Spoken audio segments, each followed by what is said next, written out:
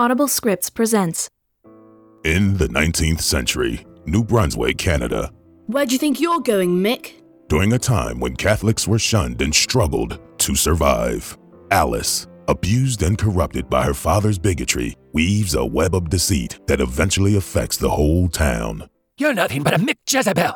To achieve her ultimate goal of independence from her father, the town pastor, she must stoop to unthinkable depths even she can't fathom. I've nowhere else to go unless you help me. Believing the hand of God is guiding her way and unaware of the events that are spiraling out of control, she is led down a path of no return, hoping in the end, the man she secretly loves will be at her side. I'm still very fond of you.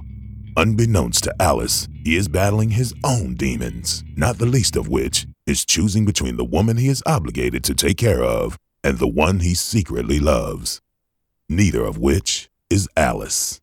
Divine Intervention by Debra Swan, narrated by Dawn Harvey. Fall, 1865. Kingstown, New Brunswick, Canada, night. Small homes and various businesses dot the landscape. A fresh coat of snow covers all that the eye can see. Dunsmore kitchen. A hand sprinkles powder from a blue bottle into a sugar bowl. It stirs a cup of tea that sits on an oak sideboard. Alice, 20, hair in a tight bun, dressed in a grey woolen dress buttoned high on the neck, carries the cup of tea to her father, Reverend Dunsmore, 50s, in drab black with white collar, who sits at a small wooden table. The room is stark of other furniture. Your tea, Father. He ignores her. As she puts on her coat, Alice watches her father raise the tea to his lips. I'll get more tea tomorrow. She pauses but gets no response. He stares at her silently as she exits the room. Saken cabin, night. Flax straw in various stages of being brushed into thread hangs on the log walls of the one-room cabin. A cast-iron pot bubbles over the fire that burns in a hearth. A weaving loom and large baskets of flax thread sit in a corner. Seamus Pappy Saken, 40s, an Irish Catholic farmer, dressed in tattered farm clothes with long hair tied in a loose ponytail, frantically rifles through cupboard drawers. May, 18, with raven hair and blue eyes, dressed in a dull work dress layered in dark cardigans, restuffs the straw bed that sits in a corner of the room. Her hair is filled with straw fragments. May, where's the salve? Mom needs it for Sadie. Quick, girl, help me find it. Pappy, it's right before your eyes. I say, you can be blind as a newborn kitten sometimes. Pappy moves some articles around and finds the jar of salve. Sadie's gotten into the black cherry leaves. Only the mischief fairies know how she be reaching them. Pappy moves towards the door and looks around for his boots. She's festering a foul mood and near tore a hole in her shin before collapsing. Tear me a rag, girl, so I can wrap her up. May finds a clean cloth near a wash bin beside the bed. She tears it into 2 pieces, hands both pieces to her father. Mam sparked into a roaring fire at me for not cutting that blimey tree down. I needs to get to that thing first thing tomorrow. When your brother shows up, get him on sharpening the wood saw. May rolls her eyes at her father and crosses her arms in front of her chest. My word, you've not done that yet. Those leaves are poisonous and can kill a horse if left to it. Pappy waves May's concerns off with a quick flutter of his dirt-stained hands. He gives her a quick wink and grin as he puts on his boots. Darling, you're not only as pretty as your mam, you're as quick to fire as well. I'd hope Donnie sweeping the leaves under the fence would be keeping her safe till I be getting to the sawing. Mind the stew and eat your fill when you care to. Mam and I'll be the better part of the night, methinks, getting Sadie settled. She's ailing badly. Donnie, 12, red-headed with freckles, dressed in a cloth coat too big for him and buckskin boots, with a large wool scarf tied around his ears and wool socks over his hands, rushes through the door. He struggles to close it behind him as the strong wind howls. Snow blows through as he leans his whole body against the door to get it shut. The storm's coming strong. I near couldn't find my path home. He proudly pulls a snare line with a dead rabbit attached from under his coat and holds it high to show his father, then May. I snared a nice fat rabbit, big enough for roasting, not a small stewer like the last ones. Ah, the fairies are blessing you, boy. Now mind your sis while I help Ma'am tend to Sadie. Pappy turns to May as he buttons his coat. Keep the stew warm for Ma'am and me's breakfast. Pappy heads out the door. Donnie spots his father's wool hat on the table and grabs it. Pappy, you'll be needing your wools. Donnie opens the front door. Pappy! May pulls Donnie back into the house. They lean hard with their backs to the door to get it closed. Snow blows in, and the wind howls. The door closes with a thud, and Donnie latches it with a hard tug. Outside, swirls of wet snow blow around Pappy as he treads against the wind. His long hair comes untied and covers his eyes. He doesn't see a patch of ice in the pathway. As he brushes the hair from his face, his foot slides on the ice and he loses his balance, hits his head hard on the frozen ground. He struggles to get up, slowly pulls himself to his feet. He looks around, disoriented, a large gash across his forehead. Hello, and welcome to this edition of Audible Scripts Behind the Scenes Interview. I'm your host, Debra Mark. My first question is for Debra. As a screenwriter, how did you come up with the idea for the characters and the plot? Well, the story really came from two places, actually. I moved to New Brunswick about 3 years ago, which is the province in Canada my mother is from. And when I moved here, I had visited an Acadian village, which was a tourist attraction now. And part of the village, there was a cabin that was set back away from the village, quite far from the St. John River, which was the water source. And as we were touring, we were told that it had been a cabin belonging to an Irish Catholic farming family. And the reason it was built so far away was because they weren't allowed to build near the river, because that was prime real estate at the time, and Irish Catholics were not allowed to build there. So that kind of stuck with me and reminded me of a story my mother had told me once, which was that when she was going to school, she's 80 years old now, but when she was going to school, the Catholic children walked to school on one side of the road, and the Protestant children walked to school on the other, and they never mixed and they never played together. And that struck me as being a really good route for a story. So that's sort of where the story started from, and it grew out of that. And why did you decide to partner with Audible Scripts to produce it as an audiobook? Well, actually, they chose me. I had some interactions with Will on Trigger Street, where we're both members, and he had read my script as part of that community and quite liked it. And as a result of his feedback and other members, it did quite well on the site. So after Will had exhausted his own scripts, he had approached me and asked if I would be interested in having them produce mine as part of their company. And I thought it was a very cutting edge idea that they had, and was quite willing to partner and be part of the groundbreaking that they're doing with this. And I thought it was a really exciting way to get my work out there and at the same time help somebody else. And so it really is a win-win for both of us, I think, that we're able to do this together. So, and another piece to that would be that, it's difficult to get your work out there and to get people to read it and notice it. And this is another forum and another avenue really for new writers or, fledgling writers, I guess, to have their work produced and have a unique exposure that wouldn't typically happen for them. So, the more people that read or hear our work, the better off we are as writers. And so, again, it's another venue for me, and it's another piece of work for Will as he moves his company forward. What were some of the challenges that you faced writing the script? I guess there were a few things. One of them is time, and I don't have the advantage or the luxury of being able to just sit down and write the story all in one shot, or within a few days or a week, like many writers have. I've got other things on the go and other things on my plate that I need to that often take my attention away from my writing. So time is a big factor. And I'm a slow writer. I really am quite methodical about it. And so when I do have a chance to sit down, I don't get as much done as maybe, somebody else might.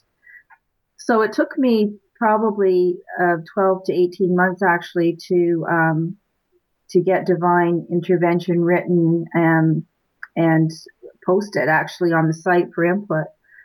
So that's one of the pieces for me is I'm a slow writer and I don't have a lot of time to sit down and do it. The other challenge for me is that I become really attached to the characters. And so I hate to see them get into trouble or to have barriers put up. And, it's a challenge to do that because if I don't, then the story becomes quite boring. And so I have to really detach myself from the characters so that I can put enough twists and plots in the story that makes it interesting and keeps people interested in the story and, wanting to move on with it and get engaged in it, I guess. And so that's another piece for me is actually writing so the characters have challenges and obstacles that they need to deal with. My next question is for Ray, who is the assistant director of Divine Intervention. Ray, you have acted in and even narrated other audio productions before, so why did you want to work behind the microphone this time? Well, I thought it was I've always thought audible scripts was a really, really neat idea. So I kind of threw out, even at the first production that we did, that, hey, Will, if there's anything you need, let me know. And he came back with, you know what, I need somebody to help me out. And he wanted somebody to help kind of shoulder the load of scheduling and stuff like that. And I said, well, I got the time, so why not? And that's pretty much how it happened. What was your favorite experience working on Divine Intervention? My favorite experience, I think, has been dealing with all the cast members and their different personalities and their different takes on the characters. Because in working on the other scripts, I really kind of worked in a vacuum. I may have worked with one or two other actors, but here I got to really interact with everybody, and that was a really great part of the project. What were some of the challenges, and do you prefer acting or directing? The challenges are trying to make sure everybody can be scheduled and try to make sure, because of how we do the audible scripts, and try to get people together so that they can feed off each other as actors. The challenge is really to be able to make sure you can get as many people in the scene as possible so that it can feel organic. I prefer acting because it's a lot less responsibility, but I'm kind of digging being able to help mold the project from the behind the scenes kind of feel. So it's kind of a 50-50 for me. All right. Thanks, Ray. All right. So now let's turn to Fran, who plays Alice. What was it about this role that made you want to audition for it? Well, the audition opportunity was forwarded to me from a producer friend of mine, and it seemed like it would be a challenging and interesting project. And Alice is a pretty interesting character, so I kind of just wanted a challenge. It's different than most of the work that I get to do. What was your most memorable scene? I would say the scene when the Reverend reveals to Alice that he has learned of the letters she had been sending. All right, so why did you become an actor in the first place? Well, I started doing voiceover work about 10 years ago. I love the variety of work I get to do, the different ways you can express an idea with just your voice. And plus, it's a really fun way to make a living. So I wouldn't rather be doing anything else, I don't think. I can understand that. Chris, you play Simon. What was your most challenging scene? The most challenging scene? It might have been when he revealed to the Reverend that he had taken, who was it? Violet with him to his friend's funeral because he needed to be angry but still hold himself back a bit. He needed to be disgusted with the Reverend but still proper enough because there were women around. So that was difficult to kind of wear both hats at the same time? Yeah, you just kind of had to hold yourself back from showing what you really felt. So tell us a little bit about yourself. Why did you become an actor? It's been a borderline obsession of mine, voice acting, since I was really young. I enjoy going to conventions quite a bit, and I remember sitting in on a Rugrats one when I was little, and Kath Soucie, the voice of Phil and Lil DeVille, and Betty and a bunch of other people, was talking to herself, and I was like, my God, that's a cartoon voice coming out of a real person. I want to do that. And I just love the way that they can add emotion to their voice, react to things that are happening around them, when really they're just sort of secluded alone in a dark room, cut off from sunlight, people, and reason. All right, well, that's a good answer. My next question is for Natasha, who plays May. Natasha is our first underaged actress who was at first very skeptical about Audible scripts. Why is that, and how old are you, if you don't mind me asking? No, I don't mind. I'm 17 years old, and I was mainly worried about sort of the process, sort of after the audition, mainly because I've never been in anything like this, so I kind of wasn't sure how to approach it. So I was kind of bothering them with lots of questions, but after a while it felt fine. So why did you audition for Divine Intervention? Well, I saw the casting call on Behind the Voice Actors, and it just seemed quite different from what I've done in the past, and I just really felt like I wanted to audition. And well, one of the other reasons was because I thought it was set in Yorkshire, but it turned out it wasn't. But there were British characters in it, and obviously that appealed to me. So what part of producing this audiobook stands out in your mind? It's been fun, which is the main part of it.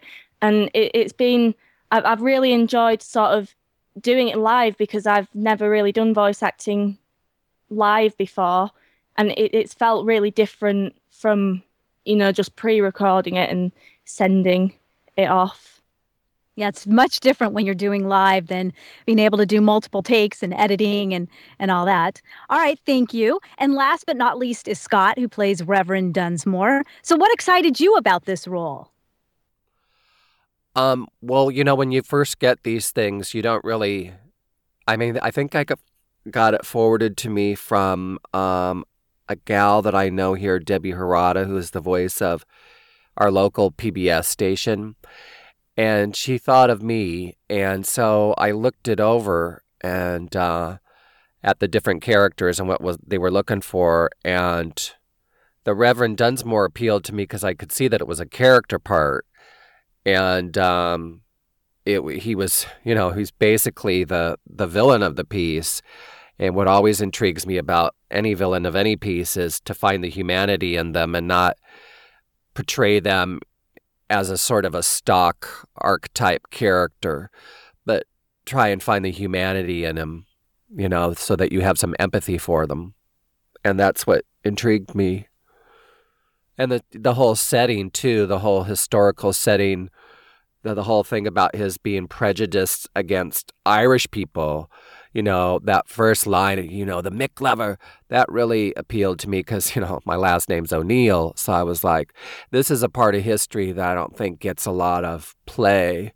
You don't hear a lot about the Irish oppression, but boy, it was quite rampant. And I think the author bringing this to light is much needed. I think it's every actor's challenge to love themselves, love the character they're playing, or at least have some empathy about the character they're playing. And after we had discussions about the history and the discussions that we did with the script analysis, I saw some things that, he was probably really brought up by a very, very stern patriarch.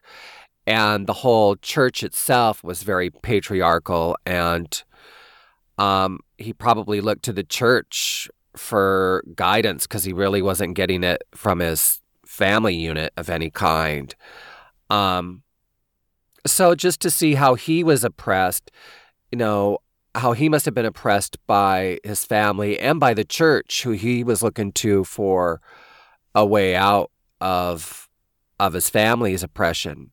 Of course, he had a twisted viewpoint of the church, and it probably has to do with the abuse that was probably incurred upon him, which he later inflicts upon Alice and others. So, yeah, just to try to find the humanity in him and the empathy for him, rather than play it as a stock villain, kind of over the top thing. Plus, he's being victimized by Alice, who he victimized, but she's no Little Mary Sunshine either. Scott, I understand that in addition to Reverend Dunsmore, you can perform several convincing character voices. Can you let us hear a few of them? Okay, well, I did an audiobook about a NASCAR loving guy he's in South Carolina, and I did the whole book that way with an excellent actress by the name of Dawn Harvey playing my paramour, and that was a lot of fun.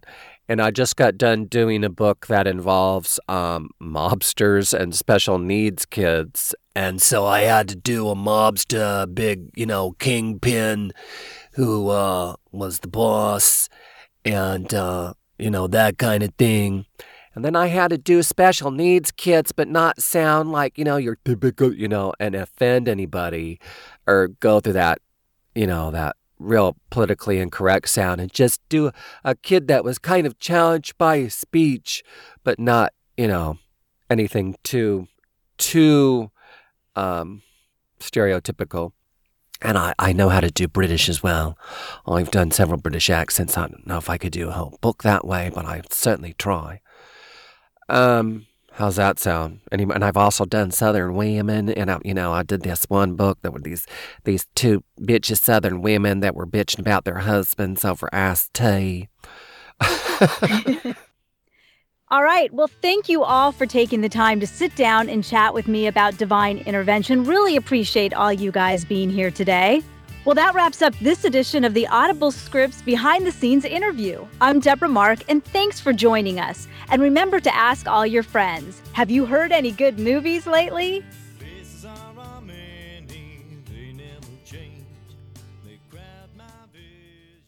Behind the Scenes interview, produced by Debra Mark.